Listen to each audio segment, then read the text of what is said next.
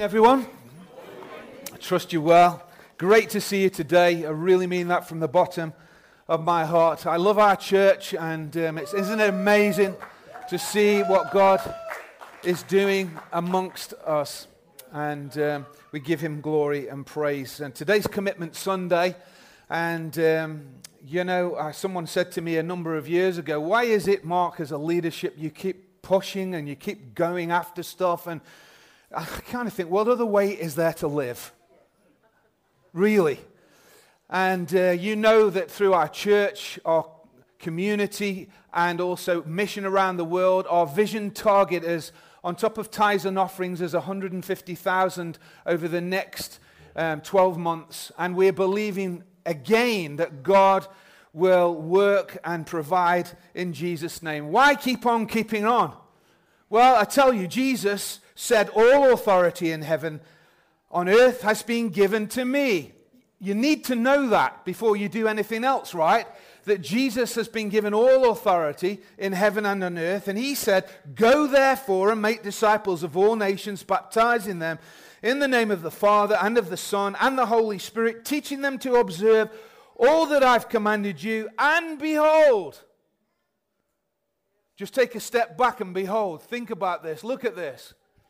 I am always with you to the end of the age. That's another good thing to know. God has all the authority and the power, and he's with us till the very end of the age. Amen? So all the stuff in between, we need to know those two things. They're like, bookend wedges, if you like, to know that with a confidence, to do the work. You know, during our series on the move, we have seen how God was on the move in the life of the Apostle Paul and his companions, how he touched their hearts and fired them up and transformed their lives, and how the gospel increased and spread across the entire world at that time, the Asia Minor region. And during this series, we've been talking, as we've been studying the book of Acts, we've been talking about being equipped to be on the move. We've been talking about being examples to other people on the move. We've talked about sharing the gospel on the move. We've talked about living in the power of God's word on the move. We've talked about the Holy Spirit's work in our lives on the move. And we talked about making disciples on the move. And so today I'm going to conclude this series by talking about reflecting Jesus on the move. And I trust that during this season, this series has spoken to you and stirred something in your heart for us to ask again, what happened back then, could God do it today? Could he do it here in our lives? Because that's the clincher for me. The Apostle Paul wrote this, for those whom he foreknew, that's God, he also predestined to be conformed to the image of who? His Son, in order that he might be the firstborn among many brothers. Many were going to follow in the same path, in other words. So we are conformed to the image of his Son. And so God, the Bible says, Paul teaching the disciples to get a hold of this, is to realize that being a Christian is really important, that God has predestined us to be conformed, or if you like, shaped, molded, made into the image of Christ. And being conformed into Christ's image, right, is the goal of the Christian life. It's the goal for you. There's not another plumb line. There's not another target. That's it. Are you becoming more like Christ? More like Jesus? Because that's the purpose of every Christian, to become Christ-like.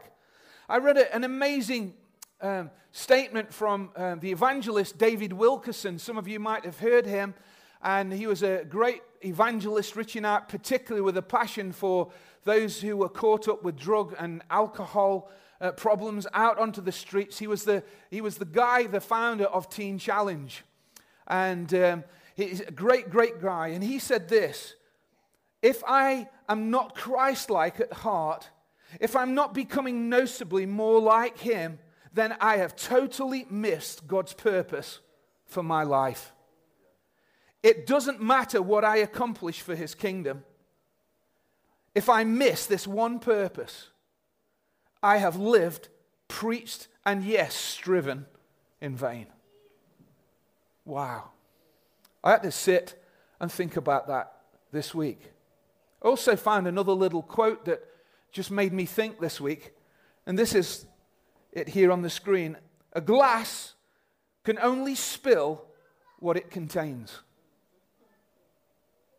Me without you. That's the author. Stop and think about that for a minute. A glass can only spill what it contains. Let me ask you the question, what are you full of? Because what's in you, you will be known by. Like it or not, it's the truth. What you're full of. It's not about the glass. It's about what it contains, isn't it? What comes out. It's the same with our lives. How full of Jesus as a Christian are you? Because that's the purpose. Paul said to the Corinthian church, and we all with unveiled face, beholding the glory of the Lord, are being transformed into the same image from one degree of glory to another. For this comes from the Lord who is the Spirit. See, Paul says that when we are saved, the veil keeping us from beholding Christ's glory, from seeing the greatness of God, from seeing His mercy, from seeing who Jesus really is, there's a veil that lies before our eyes. But at that moment when we are saved and Jesus becomes real to us, the veil is removed, and that by beholding Christ's glory, He is progressively transforming us. This is the journey we're all on. We are all a work in progress. I might not be the kind of guy that, I want to be yet, or I see in the Bible fully yet, or Christ-like yet, but I am not the guy I used to be.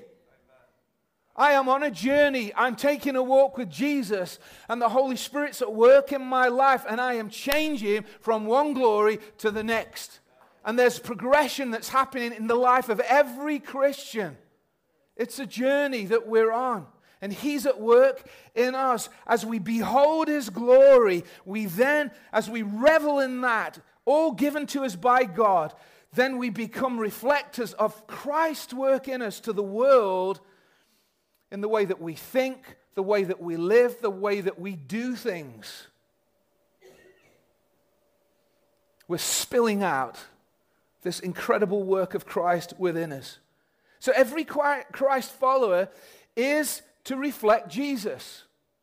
It's as simple as that. How did Paul teach these new believers to reflect Jesus in the world? We've looked at Ephesus, particularly as Paul arrived there and spent 2 years there and was training, obviously, people, because he didn't go out to the entire region himself, and he trained people and sent them out, and he trained people and seemed to send them out, and they spread the gospel message right across that continent. Just an amazing truth. And the Bible just tells us this, that the word of the Lord increased mightily. It multiplied. God was on the move. That's what was happening right there in the lives of ordinary people. Peoples whose names we'll never even know. Have you ever read the Bible? Sometimes you're reading through and you suddenly find what I call a no-name. I've never heard that name before. Some Alexander, the 7th or something. I want to tell you, God works through ordinary people.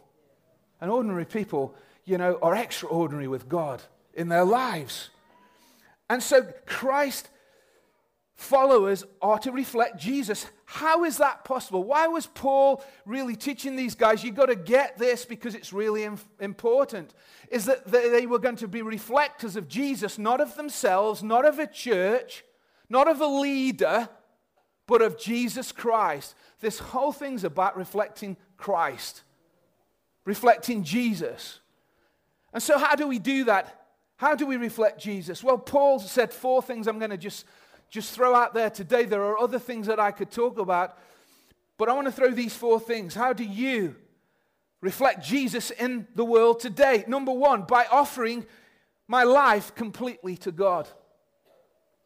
This is what Paul taught. Therefore, I urge you, brothers. He said, I want to encourage you. I want to push you. I want to get behind you and push you with all the might that I have. I'm urging you, brothers and sisters, in view of God's mercy. Now that's referred to the chapter before. When you read about the incredible work that Christ has done in your life, read it. All the mercy that God has poured upon your life, to offer your bodies as a living sacrifice, holy and pleasing to God. This is your true and proper worship. It is not about singing songs alone, folks. It's about offering your body, yourself, 100%, your entire life, total devotion, involving all of your heart. Didn't Jesus say you're going to love the Lord? If you're going to love him with all your heart, with all your soul, with all your might, and with all your mind. You love him totally, completely. There is no other way that you can come before God with a half-baked cake, or a half-baked life, or a half an offering. He said, I want you to come and you're going to offer your life completely to me. I will treasure you, God, above all things in my life. I'm going to have no other gods before you. Hello? The car, the house, the holiday, the bank account, the investment. Hello? The wallet. I'm going to have no other gods before you. You have everything. My entire life is yours. That's what a living sacrifice that Paul is talking to these guys about having. This is the way you present yourself to God. This is the way that you reflect Jesus in your life. I want to follow your ways. I have this beautiful attitude. I will follow your word. I will obey your word no matter what is before me. And it's an attitude almost where we're standing before God, where we're crying out to him and saying, God, you have my heart, my life, my gifts, my family, my wallet, my house, my career, my investments, my savings, my desires, my plans. You have it all. Have you ever said that to God? If you haven't, that's the place that God is speaking to you about today.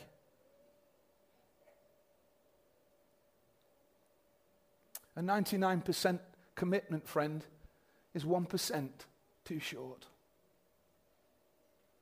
That's what the challenge is towards us here. It's saying it's all on the table, it's all on the altar, and everything I have. And once we've unloaded all this stuff that we idolize in life, God's looking for the last thing, that's you, to crawl up on the altar and stand there and say, you have me too. My entire life is yours.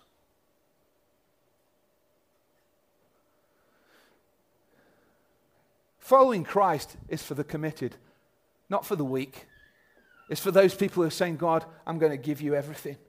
See, living a fully devoted life magnifies the work of Jesus in you. It's not about magnifying you and how great you become and how great you are because you've now got God in your life. No. It's about him. It's about you becoming less and him becoming greater. His testimony at work in your life becoming greater than more than you. It's about Christ. And the Bible just challenges us with this attitude, and Paul challenging his disciples to offer yourselves completely to God. That's how you reflect Jesus. The second thing is this: by my witness. This is the way that I reflect Jesus. By my witness. Paul said to the Corinthian church, but thanks be to God, who in Christ always leads us in triumphal procession, and through us spreads the fragrance of the knowledge of him everywhere. For we are the aroma of Christ to God among those who are being saved and among those who are perishing. To the one we are fragrance from death to death, and the other a fragrance from life to life. Who is sufficient for these things? Well, nobody is if God isn't helping you. Nobody can do this. And nobody can empower that. It's about the work of Christ again in us. See, Paul was teaching the disciples that they are Christ's ambassadors. They're the living epistles. And our witness, friends, we need to understand this, brings pleasure to God. We are the aroma of Christ to God. There is something that's ascending to God. It's a beautiful thing to Him, but to many it can be also the fragrance of death. And for those that receive it is the fragrance of life. And sometimes it will be received as we share the gospel with people, and sometimes it's going to be rejected. Sometimes it's going to be sweet, and other times it's going to be sour, and we leave that with God. Because the fragrance, it's not like, Gio Armani that you splash on in the morning and it wears off by the evening. Being a Christian is a life of fragrance. It never wears off. Because the presence of the Holy Spirit is with you and in you. It's not an on-off kind of thing. It's a full-on thing all the time. The fragrance of Jesus is what we're all about. And we are to be that testimony wherever we are, in our family, in our workplace, even in our neighborhood. And Paul just says to them, you just remember this. It's by your witness that you are this sweet a fragrance that's in the world today.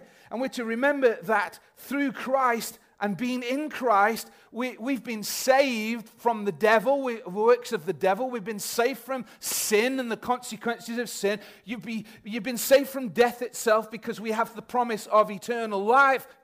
Hip, hip. Now live your life from that platform. And Paul just cries out, he said, thanks be to God. Amen. This is the belonging to this triumphal procession. It's realizing we're on the victory side.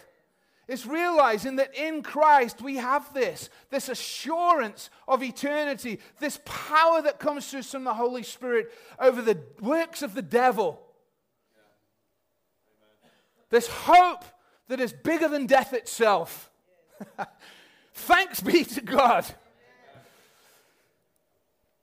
That's what we begin to realize and live from that triumphal platform and procession. And, whether we're accepted or rejected, happy or sad, rich or poor, loved or hated, imprisoned or free, Paul says, do you know what? We can do all these things through Christ who gives us the strength. Amen. We can do this, whatever it is. Amen? Amen? So every Christ follower is to reflect Jesus by offering my life completely to God, by my witness, by thirdly, by walking in love. Billy spoke about this just a couple of weeks ago too. But Paul, challenging the Ephesians again there, said, therefore, be imitators of God. That's a tall order, isn't it? As beloved children, because we're born of God, and walk in love as Christ loved us and gave himself up for us as a fragrant offering and sacrifice to God. A follower of Jesus, it's so important we get this, that love is part of that fragrance, that part of our testimony. It's about who we are. And this word walk means to live. We're called to live a life of love. See, friends, God doesn't do loving things or just do loving things. Of course he does them, but he just doesn't do them. The Bible tells us that God is love. Can you say that again? God is love. Now, becoming like him means this. Mark is love. You say that again. Mark is love. Now say your own name. Mark is love. Are you? Are we a reflector of that love? See, John's gospel tells us, and who got a little understanding of this, he said in 1 John 1 verse 7 and 8, dear friends, let us love one another, for love comes from God, and everyone who has been born of God and knows God, whoever does not love does not know God, because God is love. When God's at work in your life, so is love. A follower of Christ must be known by love. A lot of people are known by a lot of things, right? Because remember the glass and what's contained spills? It comes out of you. What's in you comes out of you. And Paul is passionate about these new disciples understanding wherever they go, they are spilling out Jesus, not themselves, spilling out Christ-like character, not their own characters, but spilling out values of love and peace and patience. They are the fruits of the Spirit, which is the character of Christ. That's what they're spilling out everywhere. Jesus said, "A new commandment I give you, love one another as I have loved you." Think about this. You do it in the same way. So you must love one another by this, not other things, not by cleverness, not by loads of money, not by, great plans, by love. Everyone will know that you are my disciples if you love one another. Jesus also said in Matthew 5:43, "You have heard that it was said, love your neighbor and hate your enemy, but I tell you, love your enemies and pray for those who persecute you." That's tough, isn't it? Gosh, that's tough. "That you may be children of your Father in heaven." That's how you know a Christian. That's what he's saying. The Apostle Paul taught that followers of Jesus should fully embrace a life of love above all things. He told in Corinthians chapter 13, which is the great love chapter there, and he tells them a little bit about what love looks like. Do you remember that? Love is patient, love is kind, love is, we like that, always trusted, always protects it. It gives us a beautiful picture. And at the end of that it says, love, verse 8, never fails. God's love never fails, you see. Yours might, but his doesn't. His love never fails. And then at the end of the chapter, it concludes this: "And now these three things remain: faith, hope, and love." The three important things of the Christian life. But the greatest of these is, and I love chapter 14, verse 1, it then just says, follow the way of love. Pursue it. It's your number one priority. Hello? It's your number one priority. As you behold Christ and behold his goodness and his mercy, he will fill you, the Bible says, with his love. And you will spill out his love in the world. And that's how we reflect Jesus in the world, by walking in love. And the last one is this: by my generosity. This is what it's like. Paul teaching Timothy the importance of this and knowing this, he said this: "Command those who are rich in this present world not to be arrogant, nor to put their hope in wealth, which is so uncertain." Kind of hearing amen there. "But to put their hope in God, who richly provides us with everything for our enjoyment. Command those to do good, to be rich in good deeds, and to be generous and willing to share. In this way, they will lay up treasures for themselves as a firm foundation for the coming age, so that they will take hold of life, which is truly life." Isn't it amazing? Paul's saying, you got to get this one down, guys. You really got to understand this. You got to do good, be rich in good deeds, be generous on every occasion, and willing to share. You see, the generous life makes all the difference in the lives of other people. And it pleases God, and it guarantees us an inheritance in heaven. That's what the Bible tells us there. See, we're given to generosity not because somebody encourages us, not because the pastor tells us to, but you are given to generosity because it's who you are becoming.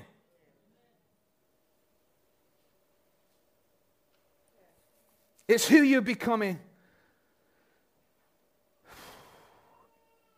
I love what God loves. God loves his church. God loves his mission and gave everything for it. See, God is generous and gave his life for us. Heaven gives its best. The challenge is, will we follow in Christ's footsteps, right? That's where it's at.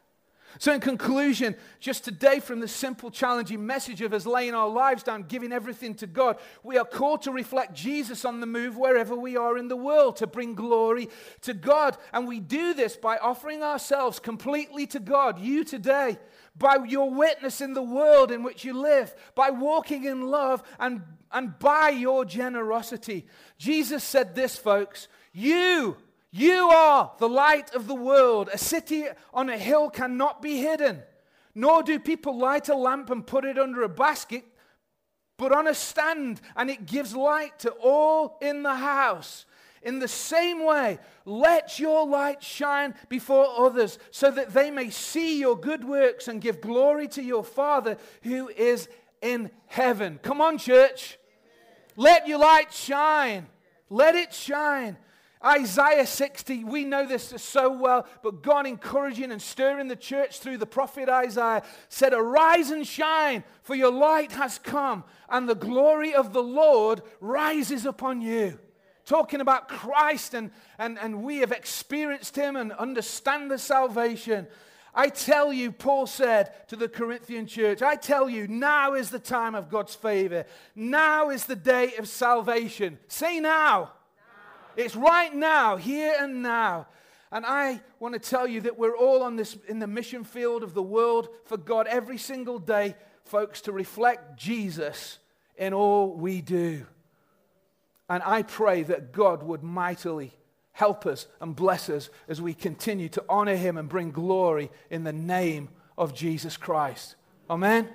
Thanks, Billy.